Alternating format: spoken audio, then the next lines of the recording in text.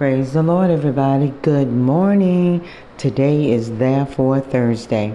And I'm just want to tell everybody to stay prayerful, walk in that faith.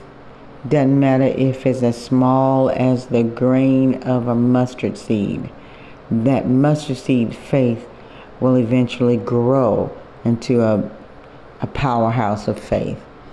So as you go along your way today, remember, without faith, it is impossible to please God. And you got to believe He is who He say that He is, and He can do what He say He can do.